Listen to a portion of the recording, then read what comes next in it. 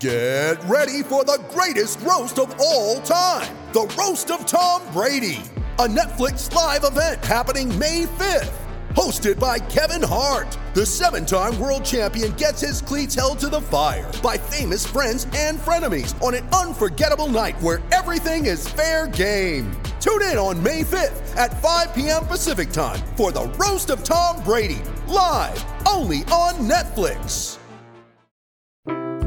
This podcast is brought to you by Coors Light. Coors Light's the one I choose when I need to unwind. So when you need to hit reset, reach for the beer that's made to chill.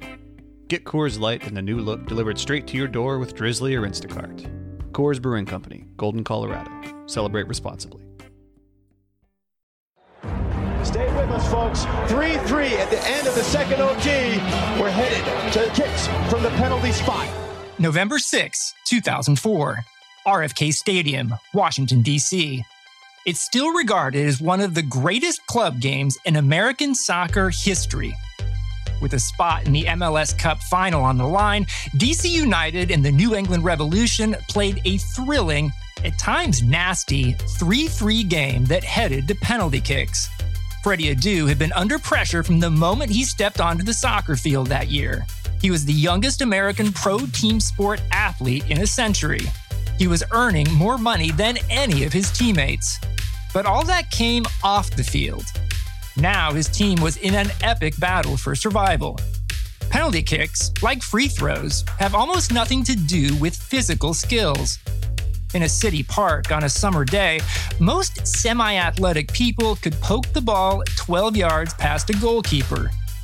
But as a method of deciding a do-or-die game in a raucous stadium, penalties are without a doubt sport's most diabolical invention. Two players had already failed to convert their spot kicks when Adu lined up for his turn in round 3. The 15-year-old rookie, Freddie Adu, with the run over hit left-footed. Welcome to American Prodigy. I'm Grant Wall. I had been following this DC United Cup run from Argentina, where I was on vacation at the time. The fact that there even was coverage in Argentina showed that Freddie, DC United, and MLS were making an impact. But soon enough, there would be storm clouds on the horizon for the relationship between Freddie's inner circle, DC United, and MLS. But the night Freddie scored that penalty, a night where stars like New England's Clint Dempsey had failed to do so, the skies were clear and Freddie had every reason to smile. So he did. It was a great moment for me because not only did I step up and make it, but the trust that my teammates and my coaches placed in me to go up there and take that PK in such a pivotal game. And not only did I stepped up and I buried that PK. That was huge for my confidence as well. Freddie may have gotten a confidence boost from nailing a must-have penalty, but ask anybody in the DC United locker room or in the throngs of media who interviewed him, the kid was already brimming with charisma.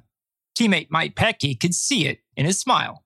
What I remember back there is his big smile, him getting out in the field, him doing his little tricks, him coming to practice, being driven in a BMW 7 Series and saying, oh, that's mine, but I can't drive yet. Him rolling in with a Rolex, oh, I got this for free. All the expectations he had on him, the Pele commercial, the endorsements, and the headlines of the savior of U.S. soccer is here and the next greatest player. My memory of his is the smile. A lot of times, Freddie could count on his charisma to make up for his lack of experience and respect. Remember when Alecko Eskandarian was angry that Freddie wanted his jersey number before the season? When they met for the first time in person on the team bus, it was Freddie's smile that smoothed things over. From that moment on, I had a lot of respect for him coming, addressing the situation, kind of the elephant in the room right off the bat with a huge smile on his face. And I feel like I'm pretty easy to get along with as well. So from that moment on, I was like, okay, I could talk to this guy about anything and be honest. And we hit it off from there. It helped that Eskandarian was the team's youngest player after Adu. They became good friends, good enough that Alecko helped set Freddie up with a different type of American prodigy, teen pop superstar JoJo. Are you ready for JoJo? Let's go!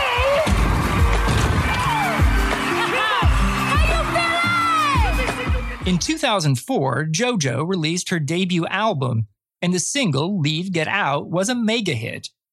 Esky always had a handle on the zeitgeist. A few years later, he'd go on a reality show date with Kim Kardashian, but here he decided to play matchmaker. Yeah, we're in the locker room and MTV was on and JoJo came on. She was like doing something or presenting something. I'm like, what about her, man? This is like, she's cute. Talk to this girl. He's like, all right. Like, we'll see what happens. And then it was like a month later or a few weeks later. And he's like, guess what?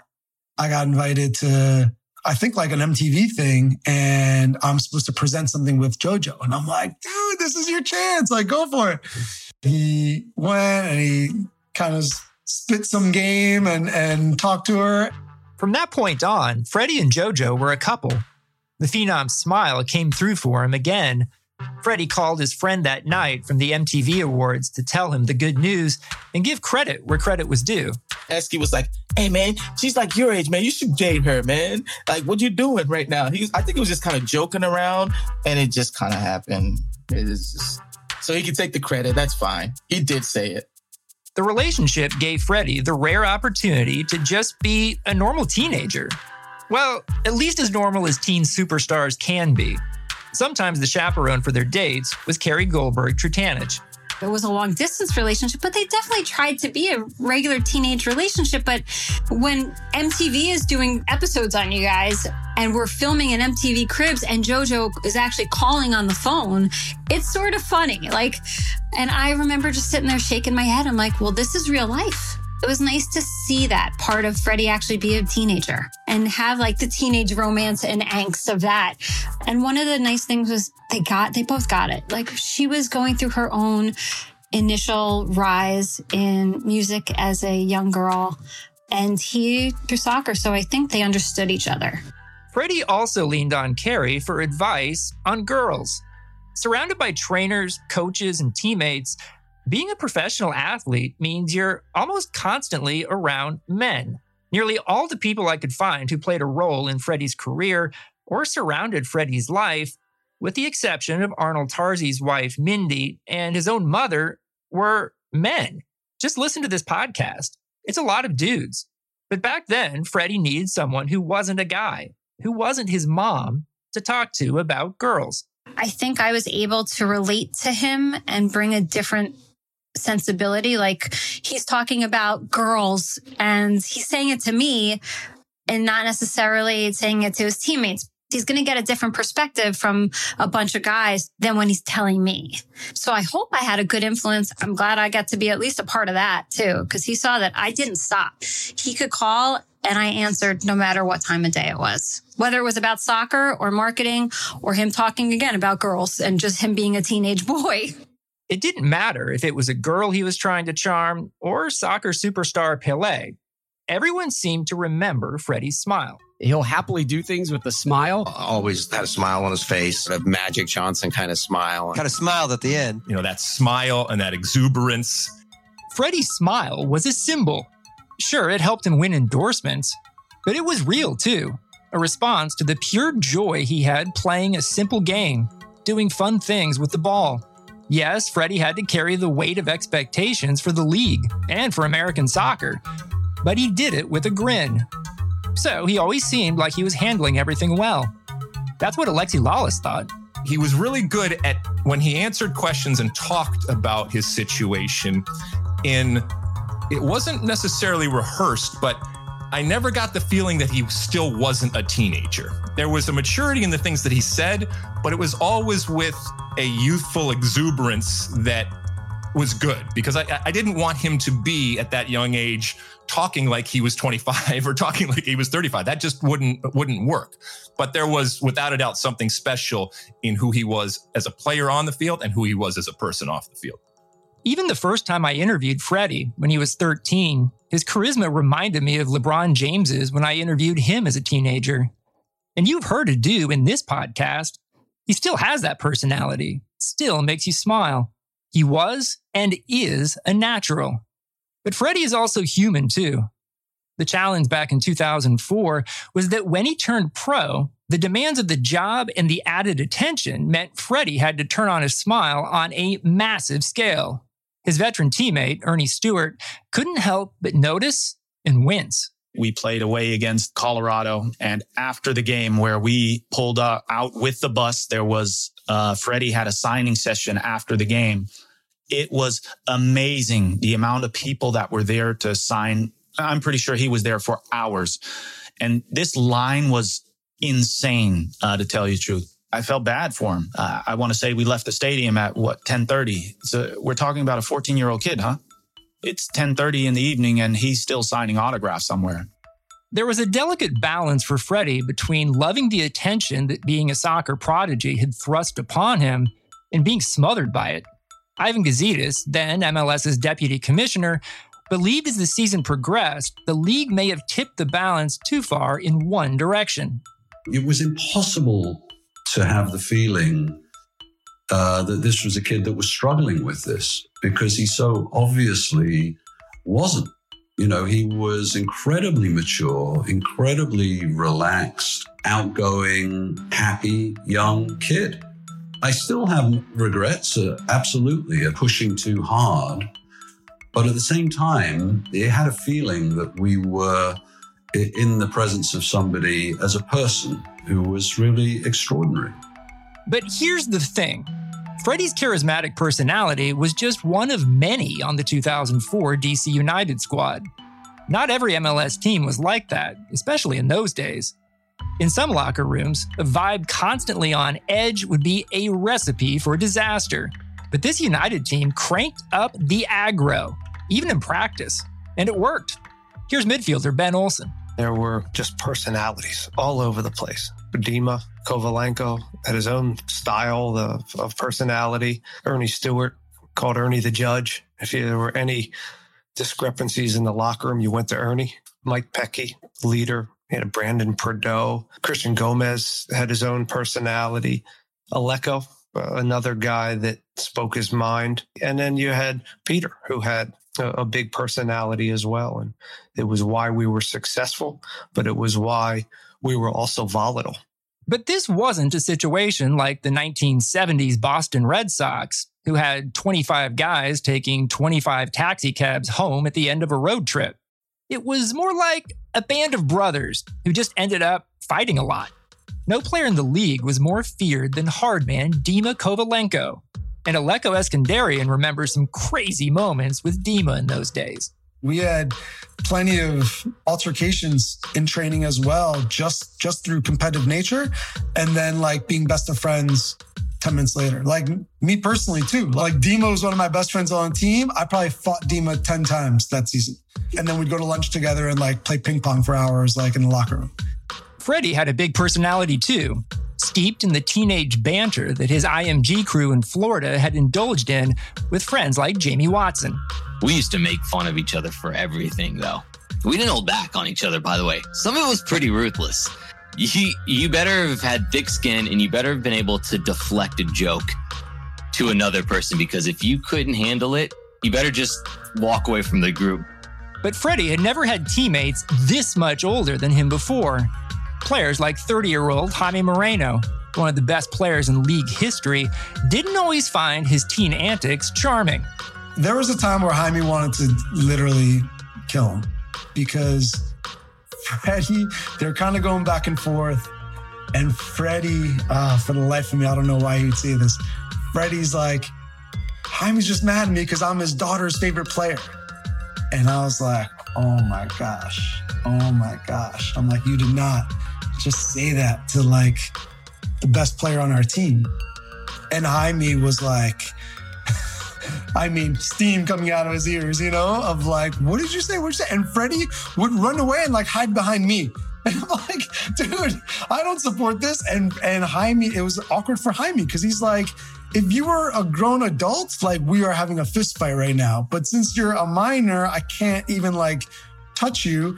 And Freddie would like giggle and like run away. So I would then pull, you know, Freddie aside and be like, Freddie, you can't say that. You can't talk like that. He said, no, I'm just kidding. And then he would like 20 minutes later be like, Jaime, you know I'm joking. And you're just like.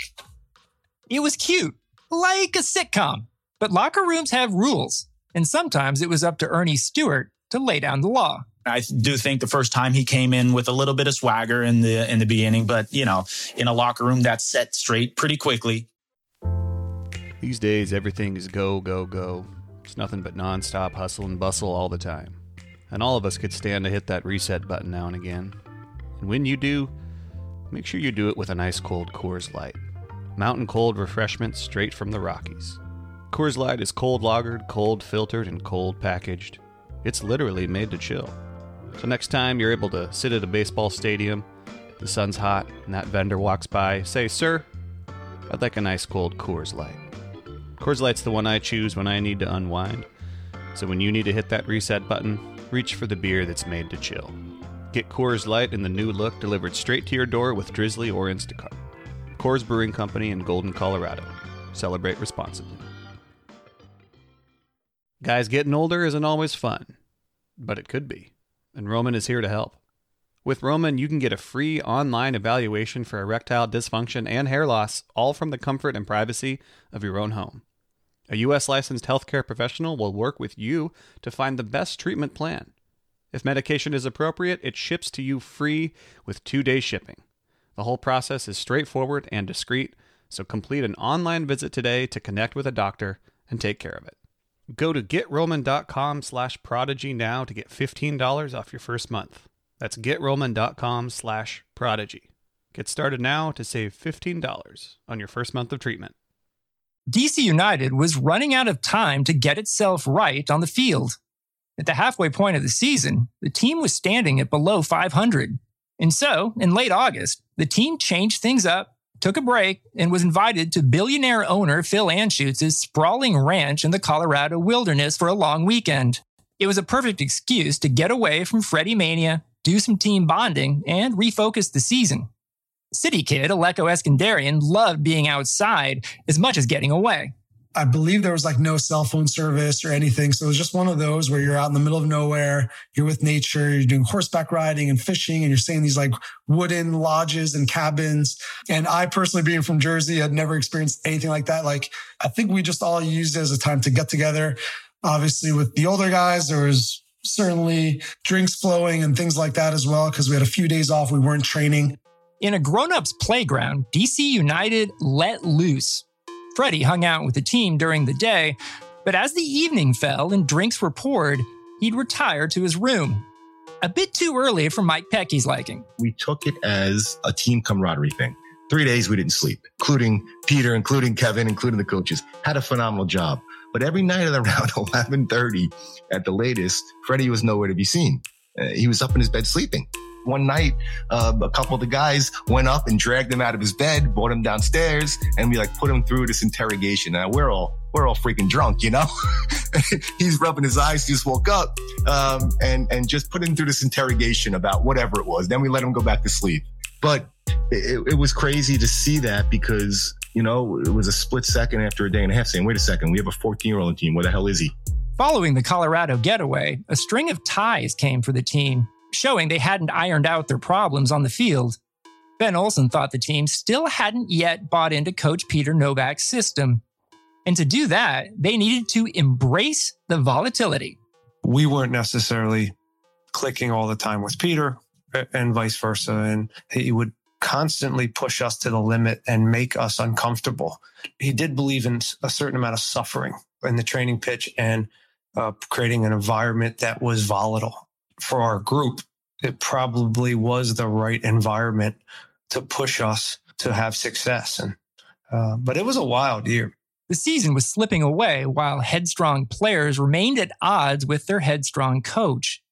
Tensions between the two came to a head in September after a bad loss at Chicago, Novak's old team. Novak had had enough and called a team meeting in the locker room. And then we go to Chicago. And we lost 3-1. It was a horrendous game. They never show up. And I was so frustrated with this. The first meeting starts me asking them, why?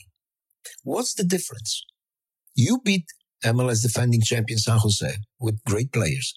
And this thing starts.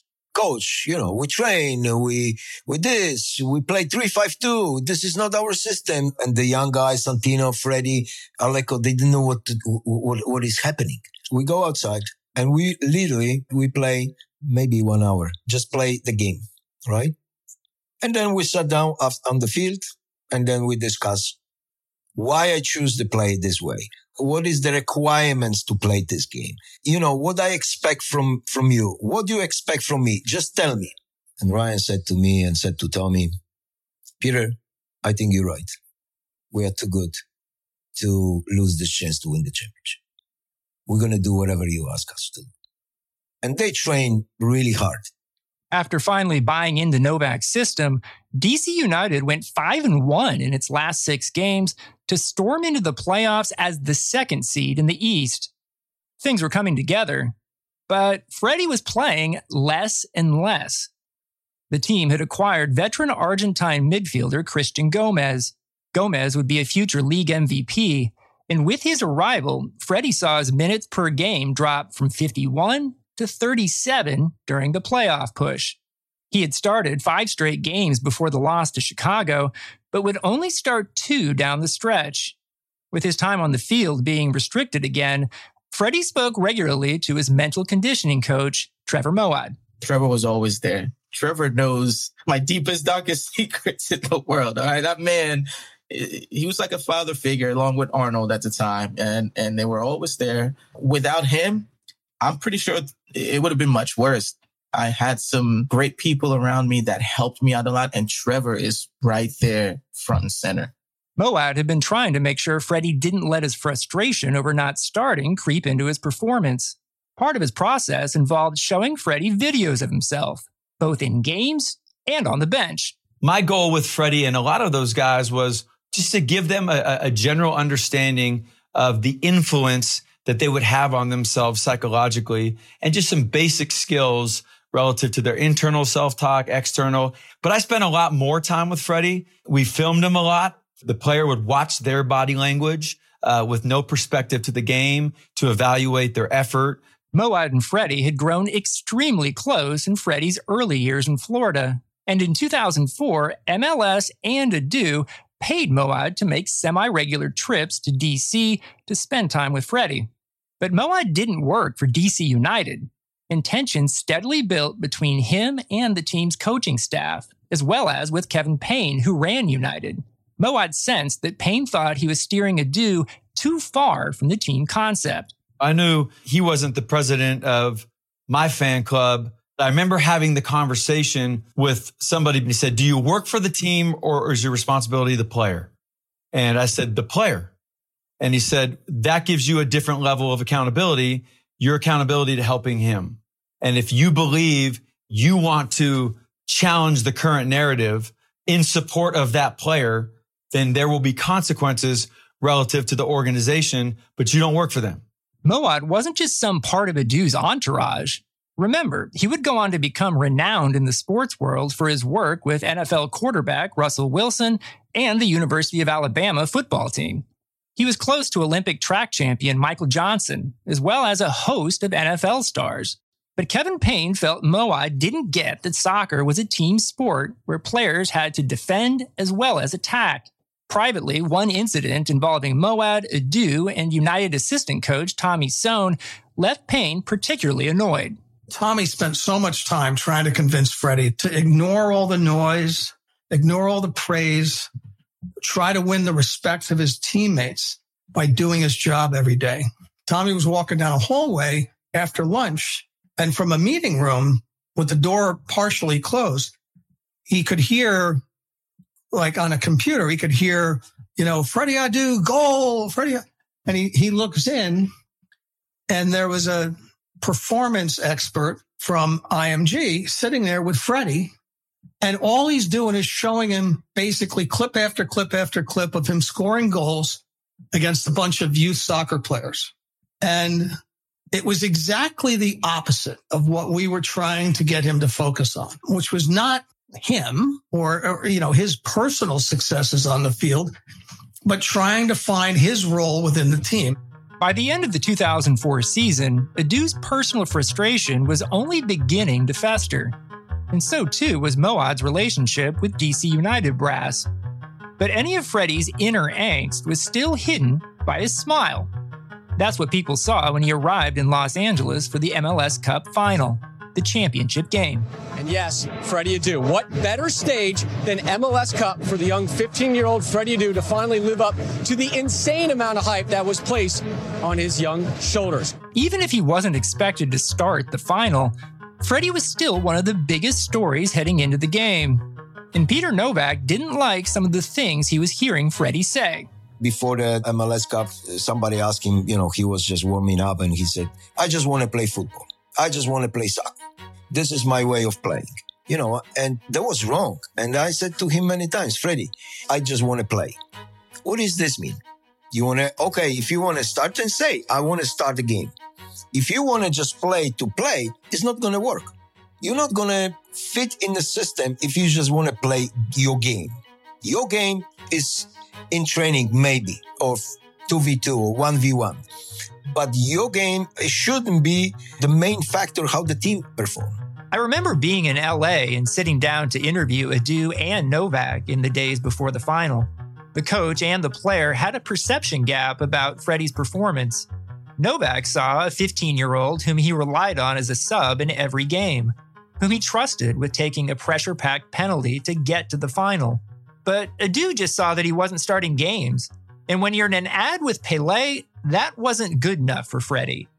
The expectations had been set too high, and that perception gap between Freddie and the club would only corrode further in the months and years to come. With Adu sitting on the bench, DC United fell behind in the 6th minute on a Kansas City laser strike. Burciaga lets it go from distance. Burciaga scores, beating Romando from downtown. Then Aleko Eskandarian took over. He scored twice in just 4 minutes. The first on a quick move just inside the penalty box. On the turn, quick shot Eskandarian, it's tied! The second on a steal and score off an uncalled handball that left him alone in on goal. And that was it there for Eskandarian, he's got 2. A Kansas City own goal made it 3-1 DC, and United had turned a 1-goal deficit into a 2-goal lead in just 7 electric minutes. Early in the second half, a Dima Kovalenko handball resulted in a red card and penalty, and KC converted from the spot, 3-2 DC. Then, it was Freddie Adu time. There he is, he's ready to go. We have Peter Novak mic'd up. I wonder what he said to Freddie. We're going to play 3-5-1. We're still going to be in the middle, but behind Jaime. Okay. All right? Leave Jaime up front, okay? And go left to right, but in between them, all right? That's when the match got a little crazy. Kansas City had chances, which is what you'd expect when a team plays more than 30 minutes with a man advantage. But United held firm. Freddie had a couple darting runs with the ball, and when the final whistle blew, Freddie once again flashed that smile. So did all of his teammates. That's it. DC United are champions again for the 4th time. In the post-game celebration, Freddie worked his way to touch the Alan Rothenberg Championship trophy, helping team captain Ryan Nelson lift it up at midfield. Mike Pecky remembers seeing Freddie in his element. Freddie was like a pig in shit when he was lifting that trophy. We're looking at him and thinking and saying, you could probably have 12 more of these in the next 15, 20 years if you play your cards right. Freddie then made his way to the locker room, officially ending his rookie season with a cup. I still remember being in that locker room. Jaleel White, the former child television star Urkel from Family Matters, was there to support Freddie as a guest of Trevor Moawad.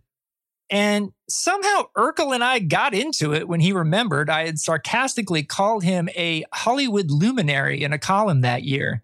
But that's a story for another day. Did I do that? As for Freddie, he had finished his first season with a title. A season in which he'd had 5 goals and 3 assists, started 14 games, and played in all 34. A rookie season that would have made any player happy, including Ben Olsen. If he was a college kid turning pro and he had that type of impact on a team, he would probably be in the rookie of the year conversations. 5 goals, how many? More than me, probably that year. Some wonderful moments.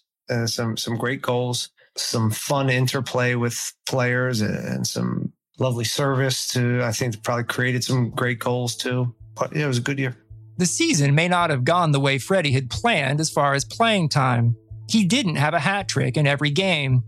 He didn't lead the league in goals. He wasn't the MVP. But the thing about Freddie was he was still a teenager playing against professional men, and playing pretty well too. He still seemed to be on a path to superstardom at the club and international levels. A 14-year-old that did what he did in games, I mean, it was amazing. Ernie Stewart. When you look around the world, there are no 14-year-olds playing at the highest level. The way I viewed it was any minute that he gets in an MLS game at that moment is a plus. MLS had gotten its attention boost. DC United had gotten its star in the making. The fans had gotten glimpses of a player who could potentially end up doing things no American footballer had ever done before. But as the cameras rolled in the victorious locker room, and Freddie was doused in a champagne shower he couldn't drink, he still felt like he hadn't done enough. I'm the type of player that if I'm starting and if I have that responsibility, you'll get more out of me than if you bring me off the bench, or if I'm in one game in, one game out, one game in, one. My confidence level is just sky high if I am an integral part of a team, meaning a starter on the team. Although we won the MLS championship that year, which was fantastic, by the way. That was awesome. But I could have done more. I could have given more in my first year for sure. As Trevor Moawad made his way through the locker room celebration to greet him, Freddie made up his mind. Next year was going to be different. Which said something to me, that at a moment when Freddie could have been focused entirely on celebrating with his teammates, he was thinking about other things.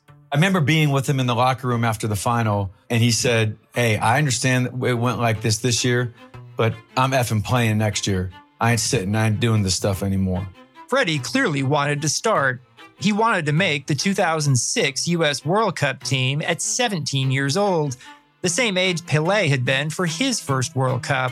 But the pressure, the expectations, the tension between his inner circle in DC United, they all had finally started to fade Freddie's smile. And in the coming months, that turmoil would continue to build. Eventually, Freddie wanted out. No matter how great your quote-unquote your life is off the field, on the field, it wasn't. And I'll just be flat out honest, man. It wasn't all it was cracked up to be. Because behind the scenes, there was a lot going on that just kind of soured the whole experience. I asked to be traded from DC United just so I can get away from all of this. You know, it got to that point. That's next time on American Prodigy. This Blue Wire podcast was hosted, reported, and co-written by me, Grant Wall. Harry Swartout produced and co-wrote the show. Reed Redmond and Jeffrey Besoy provided production assistance. Brian Decker scored the podcast and engineered the sound. John Yales and Peter Moses executive produced the show. If you liked American Prodigy, subscribe and give us a rating and a review. It helps the podcast get to more people. Or you can go all 2004 on us and simply tell a friend.